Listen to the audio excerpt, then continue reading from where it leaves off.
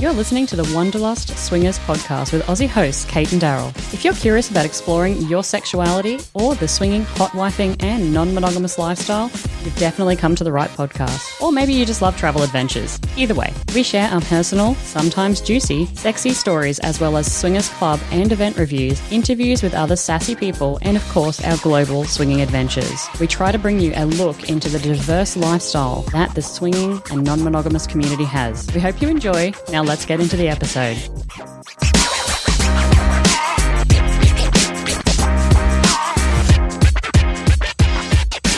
Okay, guys, and welcome back. I'm on the line right now with Kate and Liam, based out of Toronto in Canada. Welcome to the podcast again. It's been a while since we spoke to you guys. How are you both? Hey, we're good, and we're so happy to be back and to see you again. Now, if you don't know who Kate and Liam are, they are from the Monogamish marriage blog. We mention them often on our Twitter feed and definitely even in our podcast episodes. We are avid readers of their blog and have been for some time now. I think back in, I want to say 2016, 2017, we've been reading your blog for. But for anyone out there perhaps who hasn't heard of Kate and Liam and the Monogamish marriage blog, sexy Canadians together since 2011. Stepped into ethical non-monogamy after previous marriages. Perhaps can you guys give us, maybe our listeners, a little snippet, something that people may not know about you guys? Well, I don't know what counts as interesting, so let me try this for starters. We got together, as you mentioned, in 2011. Since 2012, I have kept track of every sexual interaction we've had on a giant spreadsheet. So if someone wanted to know how many orgasms Kate had in October of 2014, and I'm not judging as to why they would want to know that, but if they did, I've actually got the data. So I'm that kind of guy. Another interesting tidbit is back in 2011 when we met, it was actually in church. And we've become avid swingers. And so that's kind of a strange place to begin that kind of relationship. Yeah, but that's where it started. And avidly a-religious people too. So that's another part of our journey. And so many people do start that way. We actually get a lot of queries from religious people that are joining the lifestyle. And Daryl and I are not particularly religious. So oftentimes we just kind of point them in the direction of other people's blogs or other people's podcasts and say, hey, go and read this, because it's not generally something we feel we can talk to. So that's good intel. If anyone out there's listening and you are religious and you're wanting to get into the lifestyle and you just don't know how those two things align, obviously the monogamish marriage is definitely something you guys should pick up. Now, today we are going to talk about a few topics. Namely, I want to talk about owning your orgasm and the orgasm gap as well. So how do you discuss the orgasm gap with either your primary partner or your swinging non-monogamous partners, and kind of delving into maybe some tips or information about how to have these conversations, or maybe even how to feel okay with it yourself. So first and foremost, we're going to start with the orgasm gap. I did put together some guidelines, some questions, and I think that definitely Liam is going to have something interesting to add to the topic here, but let's go ahead and get started. A lot of people talk about the orgasm gap. We know that many women in particular don't necessarily orgasm from penetrative sex. We know that a lot of women may not orgasm during their lifestyle journey, and sometimes that leads us, both men and women, to feel like we're not necessarily okay or right, or, you know, you hear on, especially podcasts, you hear about these amazing orgasms everybody is having, and then maybe you feel like you're not doing it right. So we're going to delve into the orgasm gap. Kate and Liam, it exists. We know it exists. It exists in monogamous relationships, non-monogamous relationships. Hell, I have even masturbated one time and have actually just decided that I'm going to stop masturbating because I haven't orgasmed. So it exists even in solo play. Right. You know, that's reality. But my question to you guys is, if it happens in solo play and in monogamous relationships, what chance or hope do we have for the swinging lifestyle and non-monogamous relationships? What are your thoughts on that? Well, to me, it's like the dream of the simultaneous release, to quote the Red Hot Chili Peppers. It's something that we all aspire to, usually when we're less experienced. And the more experience we get, the more we realize, oh, if that ever happens, that's kind of like a hole-in-one in golf, something to be celebrated, call the press, and make a big deal out of. So I think for us, we found it healthy to completely disengage from the conversation about any kind of equality. So we're looking at the richness of our experiences in the lifestyle, and orgasms are definitely a part of that, but not in any, if I can say, competitive sense. Yeah, and I think talking about orgasms is, it's a lot of different things, right? So when we are together, I almost never fail to have 2 or 3, sometimes 4 or 5 orgasms. Right. And I'm hard to convince. I am not an easy orgasmer. Right. But together we figured out how to make it work. In the lifestyle, it's a different ball game entirely. I can do lots of directing and tell people, okay, this is my very special way of having an orgasm. Let's work together to make it happen. And if it works, that's awesome. But I've kind of let go of the expectation that that's got to be the end goal. I just look for, whatever pleasure there is to be had. And sometimes just edging close to orgasms for an hour or 2 is way better than actually getting over the top. So I think we've learned to temper our expectations in lifestyle situations, because it's just not the same. You're not looking for the same thing. You're not going to get the same thing. That's kind of the point, really. And, we have lots of great orgasms together. So we just get different stuff out of our time with other people. Those are really great points. But something that you touched on there that rang home a little bit for me was you said directing. You like to direct. Mm-hmm. And I want to touch on this actually in the second segment, and that's talking more about communication. But when you said the term directing to me, immediately I thought of one of my key things that I'll do sometimes is actually direct to the room. If I don't feel like it's going to be, the play session, I don't necessarily want it to be focused on me, and I don't necessarily want it to be focused on the end game of this orgasm. Sometimes I will go into director mode, and what I mean by that is I will direct the room. Hey, you do this, you do that. Hey, this would be sexy. I want to see that. Have you ever... Kate, thinking about this, have you ever taken that direction in that role as well, just because you go, okay, I'm having a great time, it's probably not necessarily going to happen for me, so instead of focusing on that, I might direct other people. Have you done that before? I'm just curious. I don't know that I really direct, but I do like to step back and just watch once in a while. So quite often in a group play session, I'll just disentangle myself and step back and just kind of watch what's going on, maybe move from one play partner to another. I like to think of myself as like a little butterfly in an orgy situation where I can just kind of flit around and find whatever is fun and whatever seems to turn me on in the moment. So I don't think I direct other people, but I feel totally free to direct myself and kind of create my own fun and my own show. Yeah, and I have another way of disengaging, which is I make a lot of videos out of our sexual times together with other people. It's totally consensual. I'm not that hidden camera guy. Mm-hmm.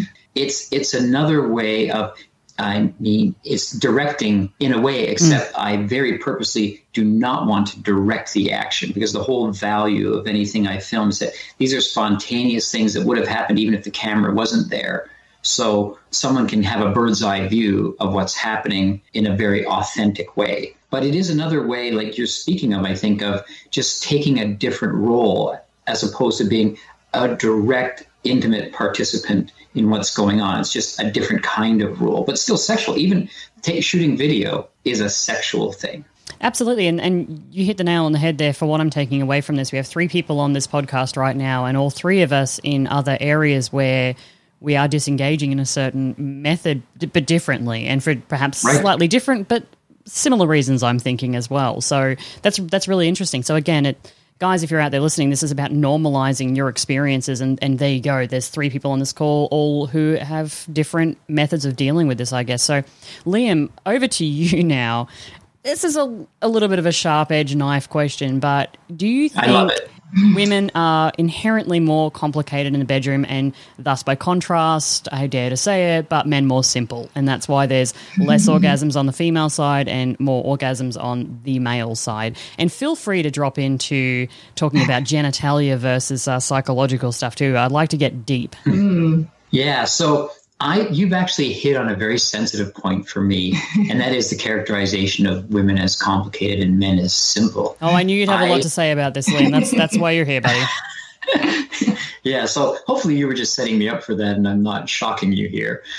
You hear it say, even outside of sex, the typical thing is, oh, men, they're not in touch with their emotions. They just say, where's the beer? What channel is the game on? And that's the sum total of their level of engagement. And I know I'm not the only man who just recoils at that characterization of who we are. And so if you take that into the sexual realm now, I say for me, I was thinking about this the other day. I believe I have had an orgasm in lifestyle situations 2 times in 10 years.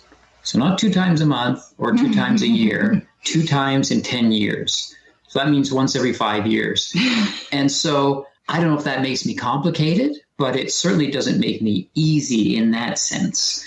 So a lot of those ideas about the differences between men and women, I find in our relationship are confounded. And when we look at our relationship as 2 people, Kate has way more orgasms than me. As I mentioned earlier in our introduction, I actually have the numbers. So I'd say in a typical month, I'm coming 14 times and Kate's coming 30-something times in our sex together as a couple. That's not even to address the whole psychological versus physical things, right? So you've got 2 mechanisms going on in a sexual situation, right? You've got your body, and men really need to be responsive in order for sex to happen. But then you've got the added obstacle of your mind. And when you're comfortable and, when it's you and I together, your mind is not an obstacle. It's not in the way. It's helping. Right. But in a lifestyle situation, your mind is worrying, thinking about, all these different, new expectations and new bodies and, new sensations and wanting to please these new people. So that becomes a big obstacle to the physical working. So you're not going to have an orgasm if you can't get hard, right? So there are these there's this 2-step process to get through before you can even get to the, is an orgasm going to happen or not? Are you woman-splaining what it's like to be a man? Well, you didn't talk about it. I thought we should. She's doing a good job, I got to admit. She's doing a very good job. It's a frighteningly good job, actually. You just said something there, Kate, and I just want to, I guess, just group think this, but you talked about expectations being tenfold. You both play with threesomes, you've played in foursome situations and definitely in group situations, and of course you talk about that often on your blog. When we talk about expectations being tenfold, when you're playing perhaps with another solo person or another couple or in a group session, do those expectations of tenfold then go 20-fold, 30-fold, 100-fold? Mm-hmm. Do you think that the bigger the group, the higher the expectations and the more perhaps in our head we become, or is it just all the same regardless of who you're with because it's a new play partner? I think for me it's the opposite, actually. It's easier in a group because in a 2-on-2 situation, you are each other's only option, right? So if something isn't working for one or more of the partners, the whole party shuts down. But if you're in a situation with 6 or 8 or 10 people, you can very easily step aside and not ruin anyone's fun. So if one dick's not hard, there's probably going to be another one around that is, right? Or there will be other women to entertain you.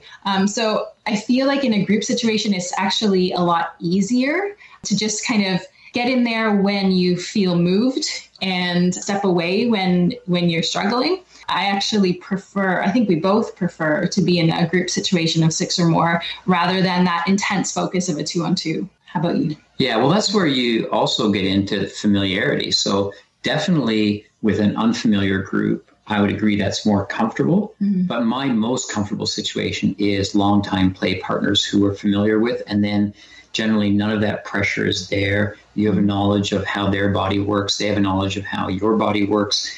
And it's a lot easier. Okay. And we're actually going to talk about long-term play partners in the next section in a little while too. I want to hone in on Dominic and Maria in particular. But before we leave that, I'm going to put you guys in the hot seat. Beautiful.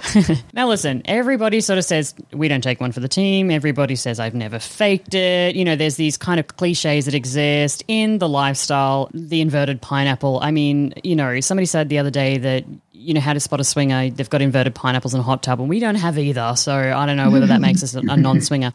But the hot seat. If you hear me say or another person say, I've never faked it, I got to know, do you call bullshit? That's my first question. But my second part of this is, Are these people bad people? Are they socially responsible to own up to their faking of orgasms? Where do we sit on that? Let's kind of discuss this in the hot seat, because it is a little bit of an interesting topic. Yeah, I think you can never separate the performative part from the, I'll say, authentic part of any interaction with anyone, and definitely in a sexual situation. So I don't begrudge someone who adds a performative element that they feel like maybe they're what some would call faking an orgasm actually expresses something deep in them that's not what you think it is, but is showing their joy and affirmation. We have a good male friend who makes us, I think it's fair to say, a spectacle out of his orgasm. And he's someone you met recently in France. I'll just mention that to you. And it's incredible. There's an actual real orgasm in there somewhere, but the bells and whistles, the fireworks that accompany it are pretty spectacular. But that's a part of who that individual is. Mm-hmm. So actually, if it turned out that he was faking, which we know it's kind of harder for a man to fake an orgasm, but it wouldn't change the thing because he's expressing a part of who he is. And I think anyone who says they've never faked it or taken one for the team, I'd probably call bullshit on that. I mean, unless they're just very unlike me. Have we ever not taken one for the team? Oh my gosh. People say they never take one for the team. I just think the miracle of a total mutual four-way connection is so difficult. And so I realize now I'm offending all of our past partners who say, uh-oh, but there's always just a discrepancy. Someone's generally more into it than the other, and I think that's okay. And I don't mind if the other couple feels that way. If they feel like, wow, love that, Kate. Liam, could do without. I don't take that personally. So that idea that if you're part of being a good partner to your partner is that you're going to participate in situations that may not be the best for you, but might be awesome for them, then I think that's an essential lifestyle and life skill. Right. And I do have to fake orgasms sometimes because I'm pretty upfront with people when I tell them I hardly ever come from oral. I tell my partners that up front, but everybody feels like they've got the best technique and, yep. You haven't experienced this. Right. So they go to town, fingering the shit out of me. And I'm just like, please stop, please stop, please stop. And, sometimes the subtle tap on the head doesn't work. So you got to just fake it so that they can feel gratified and stop. And you can move on to the thing you actually want to do. Right? So sometimes it's just a self-preservation technique. Kate, I 100% agree with what you're saying. But Liam, you mentioned about maybe it's something that they like to do. So one of my things was, are fakers bad people? Maybe it is part of the performance, but also so many people approach the lifestyle different ways. We know that. We all approach it very differently. Even on this call, we approach it very differently. And I think if somebody comes and that's their enjoyment, then who am I to belittle what they're doing? If they want to put on that performance. So I think that inherently when we think about, you faked it, it's because it's coming from a place of, it's a self-esteem buster for us. And I think that we probably need to step outside of that sometimes and realize why they're doing it. Like what Kate said, is it because they feel like they want to move on to the next thing? Or is it like what you said, Liam, that maybe that's part of their kink or part of their enjoyment? We don't know. Right. Well, we don't know. Every moan, is that an authentic moan? Every smile, is that coming from the heart, or is it someone just trying to make a connection with someone else? So it's just a bottomless pit if we try to discern the authenticity of every gesture of every partner, and orgasms included in that. Absolutely, and to make us very cynical people to be around as well. So probably not a great idea. Mm-hmm. Yes. So let's move on to communication, because we're delving a little bit into this communication side. Kate, you just spoke about you like to tell people up front that maybe oral is not going to get you over the line. So I want to start talking about this. So non-monogamous relationships, really any relationship, be it a friendship, a partnership, doesn't matter, work colleagues even, we say communication is the biggest success, right? There is going to be breakdowns in that regardless, again, if it's your primary partner or with other non-monogamous friends. Let's talk about some of your examples in particular. And again, Liam, I know we're going to break off into some of your own experiences. Kate, I was going back, and although I've been an avid reader, as I mentioned before, for many, many years, I reread your entire blog archive recently in the last couple of weeks to do some research. So I found that in October of 2019, you admitted to faking an orgasm. And actually the blog title is Confessions of an Orgasm Faker. And then in January 2021, because this is how much of a stalker I am,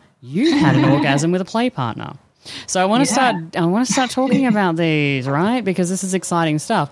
If an orgasm isn't the end goal, we spoke about why we think we're faking it. That's already kind of covered various reasons. But Kate, what percentage of play partners have you spoken to about how you like to be pleased? And has that changed over the years, back from 2018 or 2019 when you were talking about faking to now? Are you more open with telling people, like, this is exactly what I need, what I want, what's going to get me over the line? Has that changed at all? Yeah, I'd say it definitely has. I've gotten a lot more comfortable giving instructions. So in the past, it might take me 2 or 3 play sessions to feel comfortable enough with someone to say, okay, I'm a little tricky, but this is what I need. But now I feel confident enough that even with, the first time with someone new, I can direct him and just say, okay, I'm going to lie down here. You go behind me like this. I'm going to grab my vibrator. And then, this is how I come. And quite often it works. That's been rewarding, I guess, for me and for my play partners. But yeah, I think the person you're talking about is probably Dominic. So we've known Dominic and Maria for, 4 or 5 years. And we went to their wedding in Italy, and they're really good friends. We see them frequently. So with him, I was able to give him direction early on in our relationship. And now it's almost as reliable with him as it is with Liam. So he knows exactly what I like and how to do it, and he loves it. Yes. He thinks it's a super cool position, I guess is kind of unique. He loves your ass. He loves my ass. So it works with them. So I think just being direct and saying, hey, this is what I need. It's going to be gratifying for me.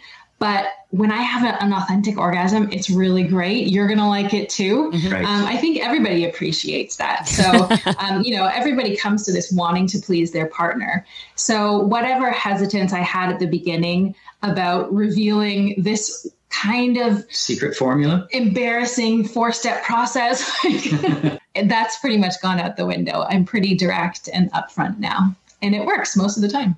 Great. And I'm going to ask you some questions later about how you could give advice to other people that might be going through that. First of all, I'm curious, and both of you can answer this, but when you're with a new play partner, you just mentioned there that you're instigating that conversation with them. You're providing them with the tools, with the information. But I'm curious, how many people may come to either you, Kate, or even sometimes might go to the partner, Liam, and say, hey, can you help me? As this new play partner, I'm curious, how do I please your partner? Any hints, tips, or gold star advice? Does that happen to you guys, or do you kind of get there first? Yeah, I think I've had people come to me knowing that Liam is a bit of a puzzle. Female partners who really are into him, but know that he's a little reticent to get involved sexually, have come to me and said, what's the secret? Like, how do I let him know that I'm into him? So it's not necessarily like, how do I help him have an orgasm? It's more, how do I engage him? How do I make him feel comfortable with me? So that's been nice. I like being able to, give the insider information about, here's what he really needs to feel, reassured that you're into him. And I think that's worked on a few occasions where women have taken that instruction and then gone and been, because Liam needs someone who's a little more aggressive. He's so much the gentleman that he'll hang back and maybe miss an opportunity. So he needs a woman to really engage him and be very reassuring that she wants this. So that's not too hard to explain to people. And I've had some women then go and be, much more assertive with him. And it's nice. Not even assertive, attentive. Yeah, sure. Right. Yeah. So it's nice to see that direct line between here's the advice and then actually seeing it work out in the bedroom. I've been able to give men advice with Kate in sexual situations. So not up front to say, here's a formula, but if it's going really well, like I'll say, that's her position, or or I'll say to Kate, get in your orgasm position. This is what, and I'll say to the guy, this is what you need to do.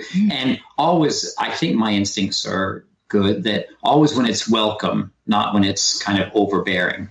There was one time, though, with a new single guy where Liam was kind of negotiating the setup of the date, right, where he sent him kind of like a bullet list of here's what she likes, here's what she doesn't like. Right. And down to your car accident 17 years ago, and not to do any aggressive neck movements. Don't pull her hair. Because not that she doesn't like having her hair pulled, but her neck is sensitive. So this guy had the whole roadmap going in. It wouldn't surprise me.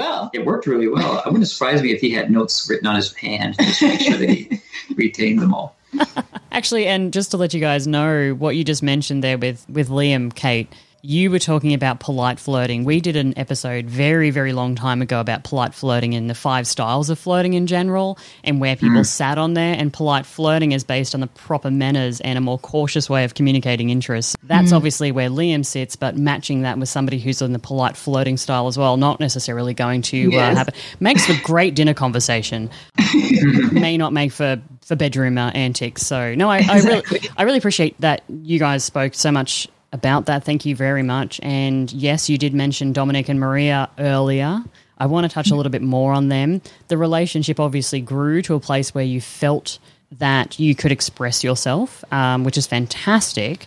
And so thinking about how your relationship grew with them, maybe what would be some advice that you might give to somebody out there who's listening, either the primary person who wants to communicate their desires and needs to new play partners, or perhaps the spouse who also wants to maybe communicate that to the play partners on how their spouse likes to be pleasured. Do you guys have any, I guess, information or advice or tips or tricks that you would give to make sure that people are taking ownership on that? Well, I would say at the bedrock of all of that is some level of being selective about your partners.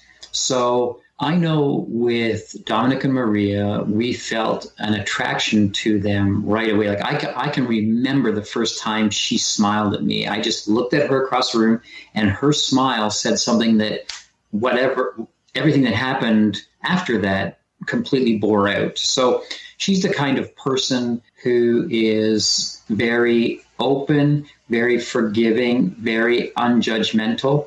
So if you think of, the person who says, oh, I can't stand this political leader or that sports team, and all of their conversations about making judgments, you're not going to feel comfortable later saying, here's something that's maybe a little unorthodox, but that really works for me. In her nonverbal or verbal but non-sexual communication, she really just said, I'm an open-minded, non-judgmental person. So finding someone like that is going to make a big difference. And then, of course, the flip side of that always is being that person. So you can't control what other people are like, but being that person yourself is going to invite those kinds of people to you and make that communication so much easier. I just wrote a note about that. As I was writing my notes, I said receiver being open to doing that as well, because it is a two-way street. So thank you very much. You already mentioned that, Liam. Well done on closing that out. And sorry, Kate, over to you. Right. So once you find those people who you feel comfortable enough to express your desires with, then you kind of have two opportunities to have the conversation. So it can either be in advance of play. So it can be kind of fun over drinks to talk about how you like to come, or what's your favorite position, or do you have any kinks, or is anything off the table? So that can be kind of fun, sexy lead up conversation to a playtime.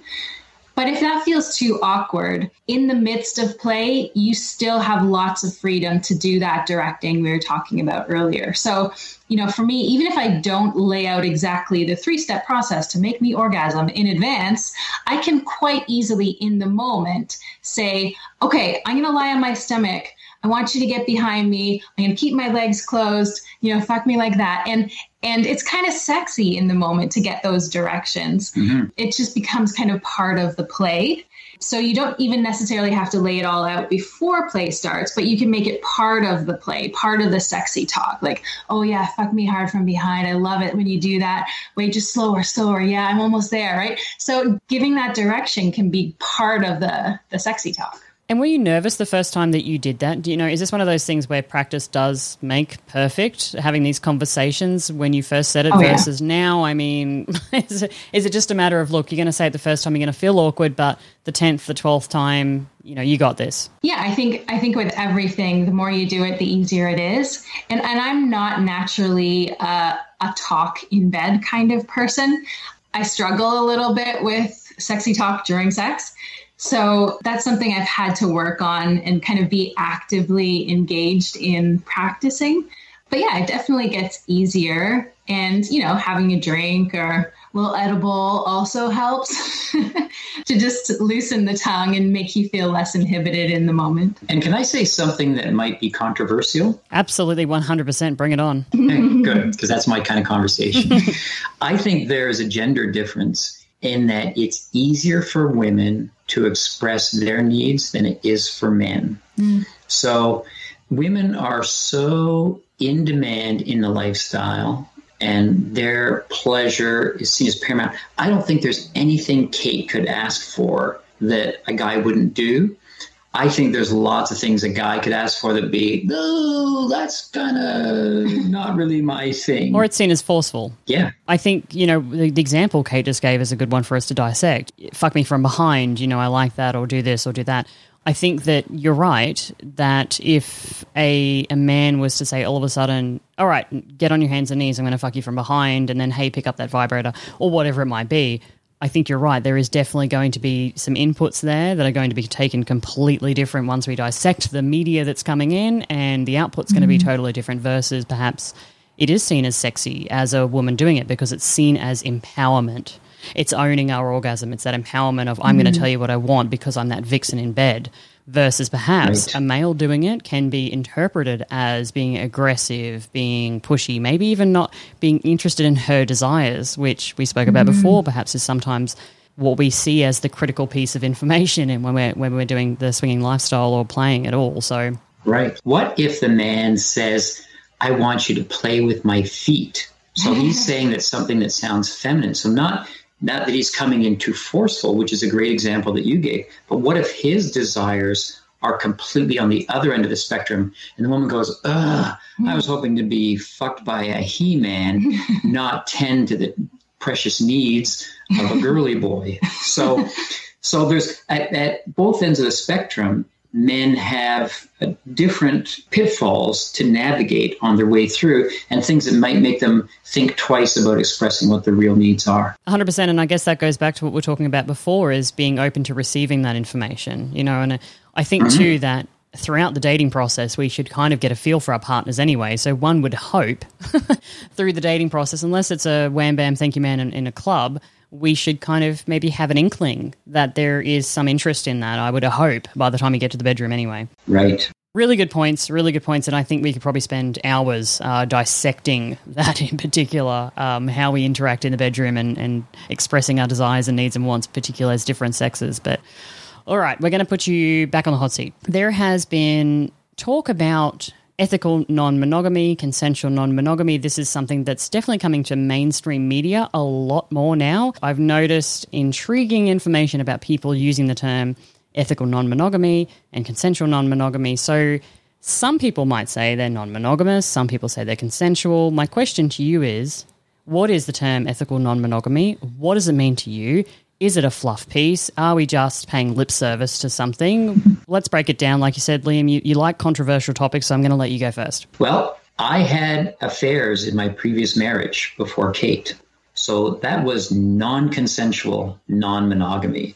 That was unethical non-monogamy. So that is not what I have with Kate. So it seems to me that there's an obvious difference that needs to be spelled out for people. Then when you get into examining ethical non-monogamy itself, that, of course, is also a spectrum in terms of how people treat each other in the relationship and in their adventures together.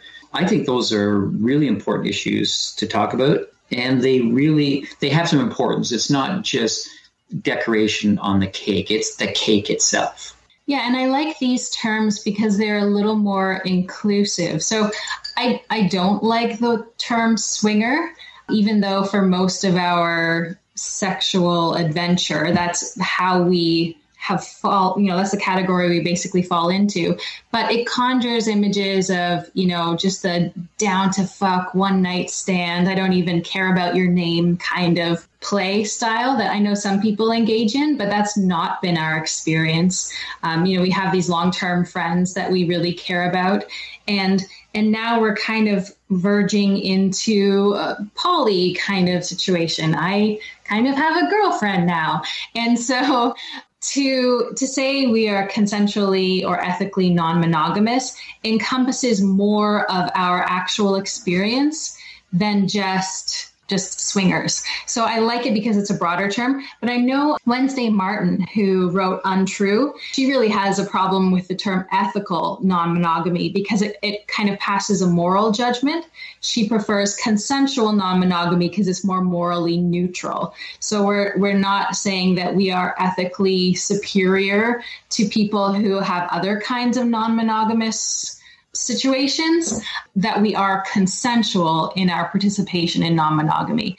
So I think I generally use consensual non-monogamy most often for those reasons. It's interesting you talk about superiority amongst people that are non-monogamous. I did a podcast many years ago about this actually, and we just dissected that sometimes people in different stages or different forms or different ways that they approach non-monogamy can feel a bit superior. But what I've even noticed now is that there is a feeling of superiority between non-monogamous people and monogamous people. I'm seeing a lot of stuff on social media these days pointing to the fact that monogamy is toxic and non-monogamy is the way of the future. And me personally, and again, this may not be everybody's opinion, but I believe that all relationships have value, and it's not for everybody. So there are some non-monogamous creators on spaces like Twitter and Instagram that are, spelling the good word of non-monogamy, but unfortunately they're then saying monogamy is toxic. And I think there's a danger in that too, right? Right. Well, and there are a lot of people who, are polyamorous who think that swingers are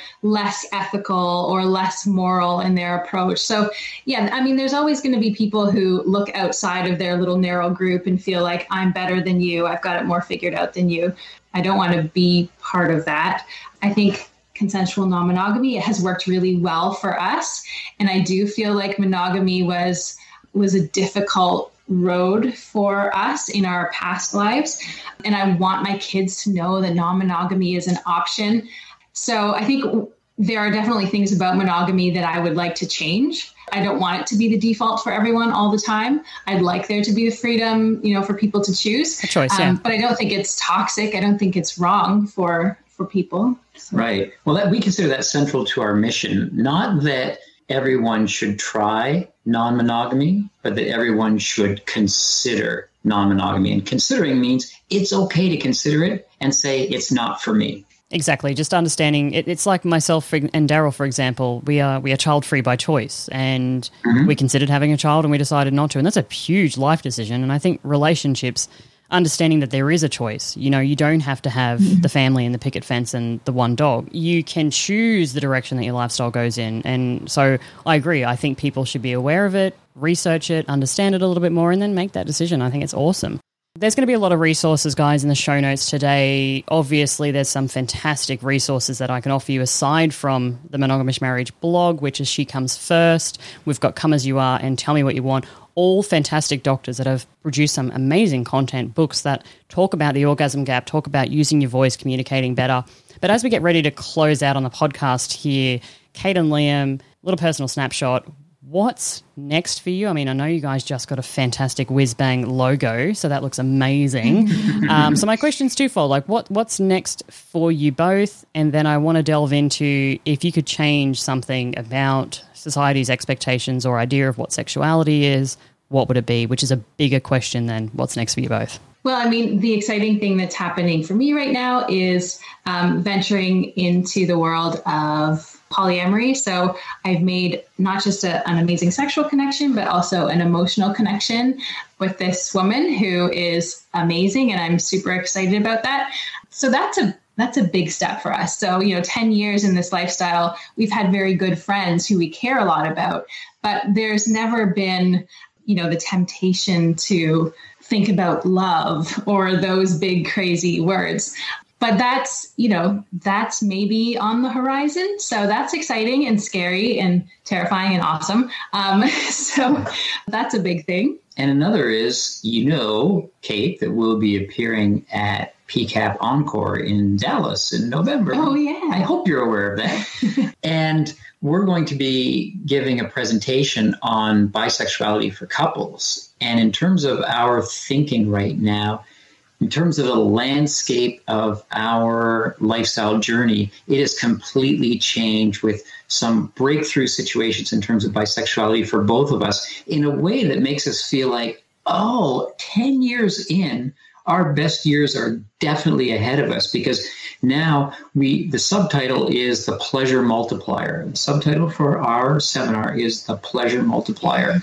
And just all of the different possibilities that come into play when you take the taboos away from bisexuality. And again, that's a spectrum. It doesn't mean one thing. It can mean very subtle things to very obvious things. But that's something that really excites us as a couple right now. Yeah. So if we were going to answer what would we like to change about the sexual landscape, it would be just for people to be a little more open to pleasure in any form from any direction. So if that's a man looking across an orgy at another man and feeling like, I would really like to touch his cock right now, just letting him have the mental freedom to do that, just being more open to the possibilities that both sexes afford in this lifestyle. It doesn't mean you have to go gay or anything. But it's been a given among women for so long. It just makes logical sense that the same opportunity is out there for men if they can get past the intense socialization against it that happens right from childhood to adulthood. Yeah, 100%. And actually, so that you guys just spilled the tea. Oh. That seminar at PCAP is one that I'm really looking forward to, and is actually probably one of the reasons why I'm hiring more staff, because I want to sit in on some of these seminars myself. But perhaps what we can do, we can come and revisit you guys, I think, after PCAP. We'll see where your polyamory journey's going. We'll maybe sit down and we'll have a little bit of a talk about bisexuality, because I think it is extremely important to discuss, and I think there are a lot of people out there of all sexes that are interested in exploring it a little bit more, but maybe don't know how to get started or feel like they don't even know how to have the conversation with their primary partner. So really good points. I love it. Now, if you guys are out there listening and you're curious how to get in contact with Kate and Liam from the Monogamish Marriage, there will be a ton of links in the show notes, but I just want to mention these two very important ones. The website is themonogamishmarriage.com with their fancy new logo. Go and check that out. And if you guys want to support them on Patreon, you can, of course, go to patreon.com/themonogamishmarriage.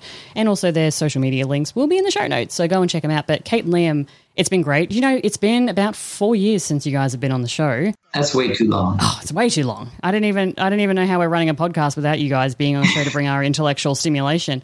I wasn't trying to suggest that we're indispensable, but just how important you are to us. It just seems like it should have happened earlier. It's been great. It's been a fantastic conversation. I really appreciate your candor. It's very important to have these conversations, and anybody out there listening who feels like you're alone, feels like you're not doing the lifestyle right, here has been a perfect conversation to let you know there is no right way. It is how you approach your journey, experience your journey, and please do reach out to people like Kate and Liam, because they've got a wealth of knowledge that they can share with you. But thank you so much for joining us, guys. Thank you, Kate. And our love to Daryl and Penny. Bye.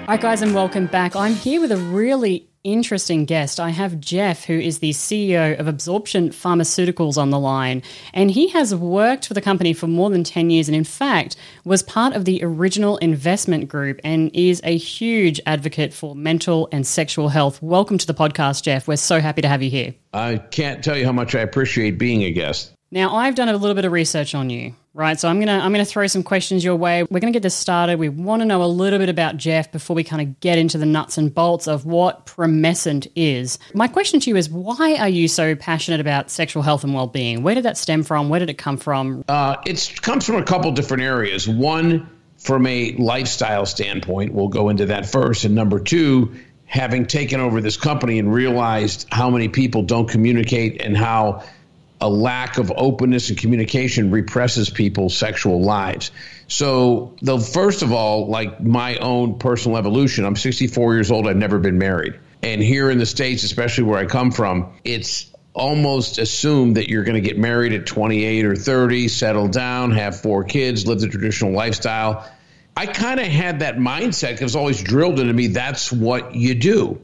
One thing led to another. I became a single parent. I had a son at age 32. He's now 32. I'm 64. He's the highlight of my life. I adore him. As he started to grow and I hadn't gotten married yet, because I took 5 years between 32 and 37 to really get into the fatherhood thing and, stabilize him. Then I started thinking, I really don't have to get married. I don't want to have kids later in life. I don't want to be changing diapers when I'm 70 years old. Okay, That's absurd. Okay? I hear that. And I've worked really hard because I come from very humble beginnings. I had those 5 years where it was really solidifying my relationship as a single dad. And then even up until the time my son graduated from high school, I had started my own company, was running that, had hundreds of, people in my employment.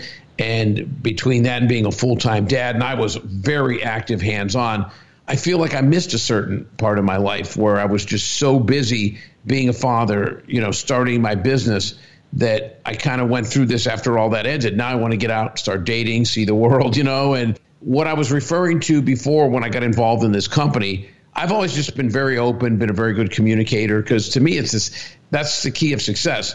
Good, open, honest communication is a fundamental building block of relationships with your family, your employees, your friends, everything.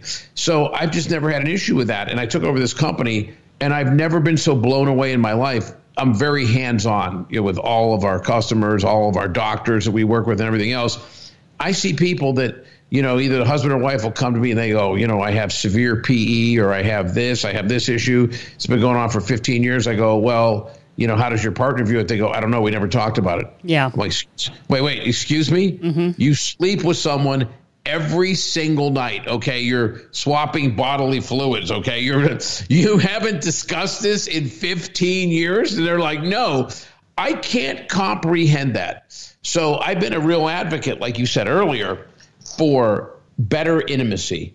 People look at sex and intimacy, and they think if the man doesn't have a 10-inch penis, the circumference of a beer can, he doesn't thrust and penetrate for 45 minutes, and right before ejaculation, he hops off, runs across the room, and shoots the woman in the forehead from 20 feet away. You know what I mean? And if a woman during sex doesn't have an orgasm like Elizabeth Berkley in Showgirls, where she's flopping around like a fish, you know what I mean? Mm-hmm. And going insane, that people have these preconceived notions that it's not good sex. That's not sex that normal people have, okay? Let's be honest, okay? Our message has always been about intimacy. It's always been about a higher degree of intimacy. That doesn't mean intimacy because you're a couple, you're married. No, intimacy is intimacy, okay?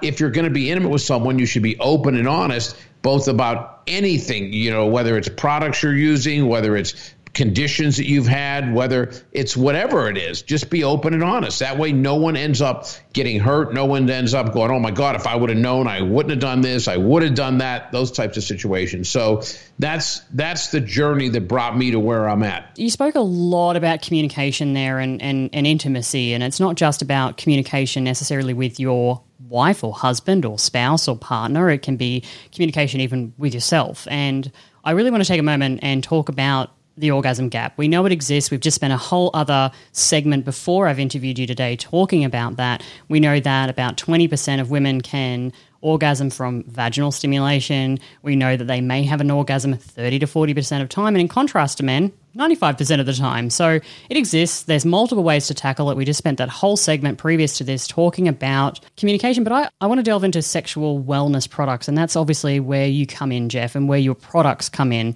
You have a number of product lines, and I want to run through them all. But first of all, I want to talk about the master product, if you will, which is the delay spray. So for those of us out there who have no idea what this is, what is a delay spray? Can you get clinical with it? And then can you take it back to basics for me? Is a delay spray something that is prolonging my life so I live forever? What is it? Let's drill down into what the actual product is and how it can help people in the bedroom. Actually, I wish we had a complementary product to our regular delay spray that did allow you to live forever.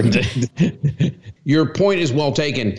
about, let's break it down to its technical components, what makes it what it is, but then let's get back to the general of what delay sprays do. So there had been a number of delay sprays on the market for the last 30 to 40 years. They were basically lidocaine suspended in a formula. You applied it. It would numb a man, which allowed him to last longer. Unfortunately, it would also numb the female. So both partners would be vigorously thrusting and exercising and sweating, but no one was achieving satisfaction because, let's face it, you have intimacy to eventually get to the point where you both climax and orgasm and feel good. You were able to use these other products and extend, intimacy, but unfortunately you weren't able to enjoy it because the whole idea is to eventually have a powerful climax or orgasm. So Dr. Ronald Gilbert, who was my next door neighbor, my doctor, and my friend, realized when people came to see him for ED, he had many solutions: Viagra, Cialis, Levitra, Stendra, Trimix shots. They came to see him with prostate issues. He had many solutions. Incontinence issues, many solutions. They came with PE. It was like, well, you can either numb yourself up and numb your partner and not enjoy that, or you can take SSRI. They are the depression drugs: Paxil, Prozac, Zoloft. They actually allow a man to last longer. But unfortunately, just like with the delay sprays that had existed prior, they come with a significant set of trade-offs. In this case, dry mouth, nausea, vomiting, loss of libido, suicidal thoughts. Excuse me, I'd rather have PE, okay? And they're not on demand. So you have to take them every single day, and it takes 2 weeks to build up in your system before you have any benefit from it. That's really not a good thing to live with that 24/7 with the idea that if you're having sex once, twice, whatever a week, that you have to live with all those side effects.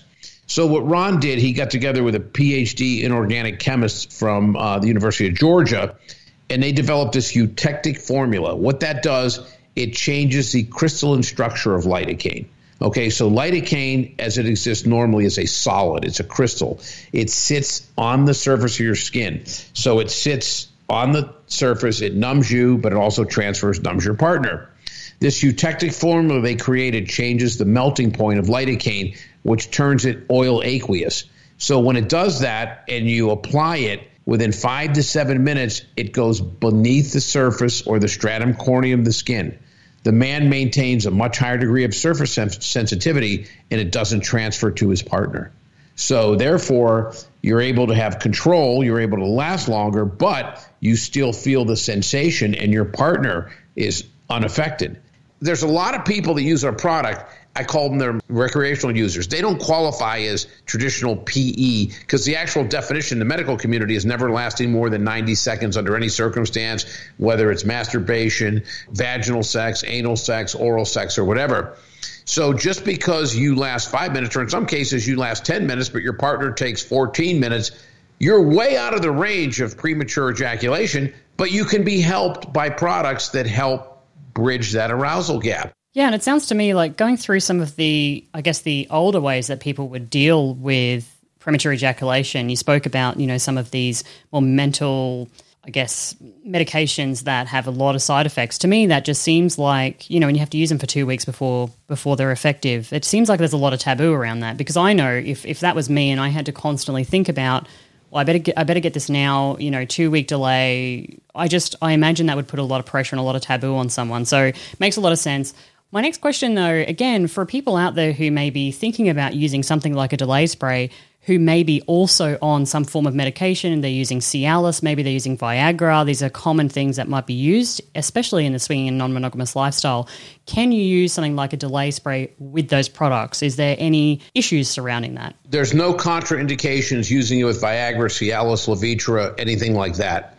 The only thing I will tell you, if you have a bad heart, extended intercourse, check with your doctor, because, obviously you're going to raise your heart rate and be having sex for a lot longer period of time.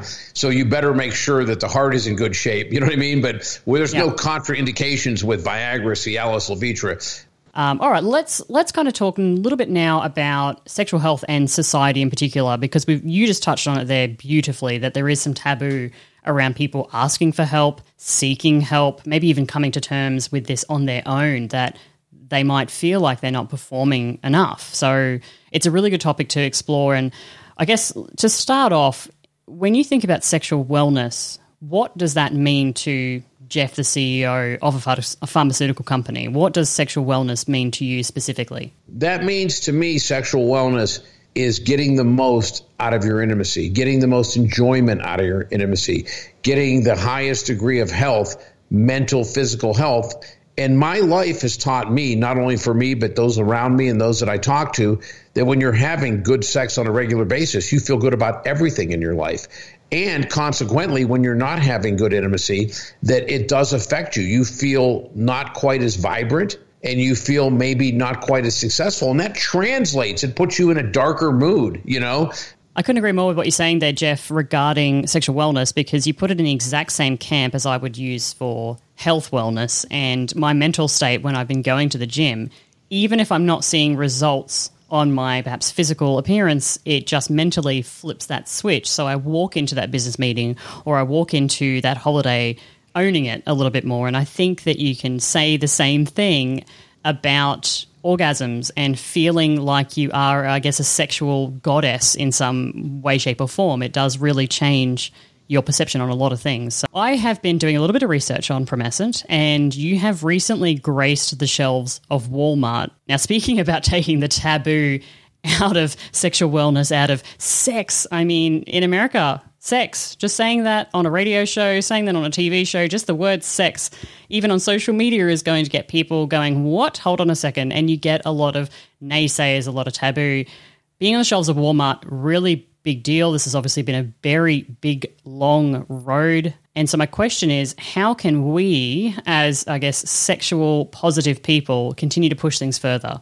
I think it's breaking down barriers, that it's normal to talk about sex and quit making it some religious experience, quit making it like some mystic, mind-altering thing that has all kind of properties that don't belong in it. Because after all, it's a bodily function. Just like you eat and you urinate and, certain urges hit you and you act on them. You're hungry, you have to urinate. Sex is the same thing. You feel an urge. You feel a sexual desire for release.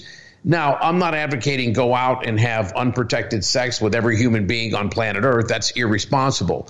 But what I'm saying is it's okay. There's a reason why you have those urges. There's a reason why you have urges for everything in life, that in the proper context, when you feel comfortable, then you satisfy those urges, whether it's eating a steak, whether it's whatever, whether it's having sex with the right person that fits for you at that point in time, that just really feel comfortable with who you are. It's okay to go, I'm going to take a protein supplement when I go work out because I get, more energy and my muscles, heal faster. It's okay.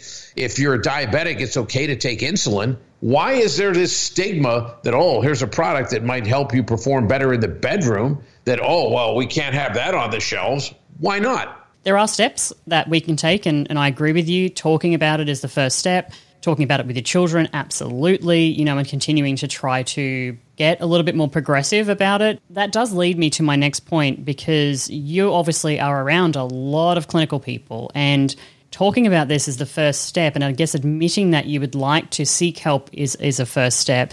What would be a gold star piece of advice that you would give for somebody out there who might want to talk to their medical practitioner about some of the things that they're dealing with, and how they can perhaps seek help? What would your advice be to that person? Seek out the right person, because there's a lot of charlatans. So do your homework. Find someone who's a qualified sexual specialist. Go to them and be totally open. Let go of the stigma. These medical professionals, whether it's Dr. Rachel Rubin, who's on our board, or Larry Levine, or Wayne Hellstrom, or Jed Kamenetsky, or, Fael Saifi, all these people that we have, they are compassionate. They are experts. They want to help you, but they can't help you unless you're open and honest and tell them what it is you're looking for. It's too important to suffer in silence. It's too important to go, I'm embarrassed. Everyone deserves the best sex life that they can possibly achieve in their life, just like everyone deserves the optimum heart health. Take the proper steps to educate yourself, get tests, find out if there is an issue, what's causing it, and find out what's out there to mitigate it, that help you. And that's the message that I would like to tell people. It may not be us. In fact, I could care less if it's us. There's enough people out there that we're the right solution for, that if everyone goes and gets help and optimizes their intimacy, we'll benefit, but more importantly, you'll benefit. I've known about the delay spray for a couple of years now, actually, and on researching for this segment, I found the wipes, for example, that were on the website, the pH balancing wipes, and I know that I've got some coming to me right now, and I'm really looking forward to using those and reviewing them, because that's something that I use a lot of, and I'm excited because, as you just said before, if there's a product that's working well and that same organization brings out other products, the assumption is they're going to be just as good. So I'm really looking forward to that, and I really appreciate all of your time today, Jeff, on the podcast, and just being so upfront and honest, particularly around, if you are trying to have a child, don't use Promescent, or, Yes. there are other products that might be for you out there in the market. We're not for everybody. Exactly. And I will tell you this, the pleasure's been all mine for this reason. We're trying to help people, okay? Not pushing people further away from thinking, well, if I use a product, there's something wrong with me, that kind of a thing. It's the type of podcast you have right here, that you have a very thoughtful, really and truly genuine person who's connecting with a specific audience that they trust, the audience trusts them, and they do their research, okay? It's not some 15-second plug. Someone listening to me and hearing the passion that I have and hearing the explanation of what we do, why we do it, if it leads them to want to come try our products, then I'm thrilled. If it doesn't, I'm also happy that maybe they'll go try something else. But the idea is, do everything you can to better your sex life. Do everything you can to achieve a higher level of intimacy. The world's a better place if everybody's happier. There'll be less wars. There'll be less, people upset. There'll be less road rage. If you're driving around and you just had a great orgasm, you're not in the mood to fight. You're in the mood to go relax, listen to music, have a ham sandwich, smoke a joint, have a drink, you know what I mean? To do something constructive, not something destructive. I couldn't agree more, Jeff. Everything you just said there, and to wrap this podcast up, if you are listening to this segment and you are out there and you want to better yourself, this is not necessarily just about performing longer necessarily. It is, I think, about having the discussion with yourself, having the discussion with your partner, finding out what might be missing, what could be better, and then going on that journey together. I think as a collective is super important. And wherever that journey ends you, whether it leads you to having 30 sex toys like Jeff here is on the line, whether it leads you to getting a delay spray, whether it leads you to even talking about cunnilingus perhaps, I think definitely have those conversations and be unapologetic in wanting that better sex life, wanting that better life. So again, Jeff, really appreciate everything that you said on the podcast. Thank you so much. For everybody out there listening, of course, everything is going to be in the show notes. Thanks, Jeff. Thank you very much. Appreciate it.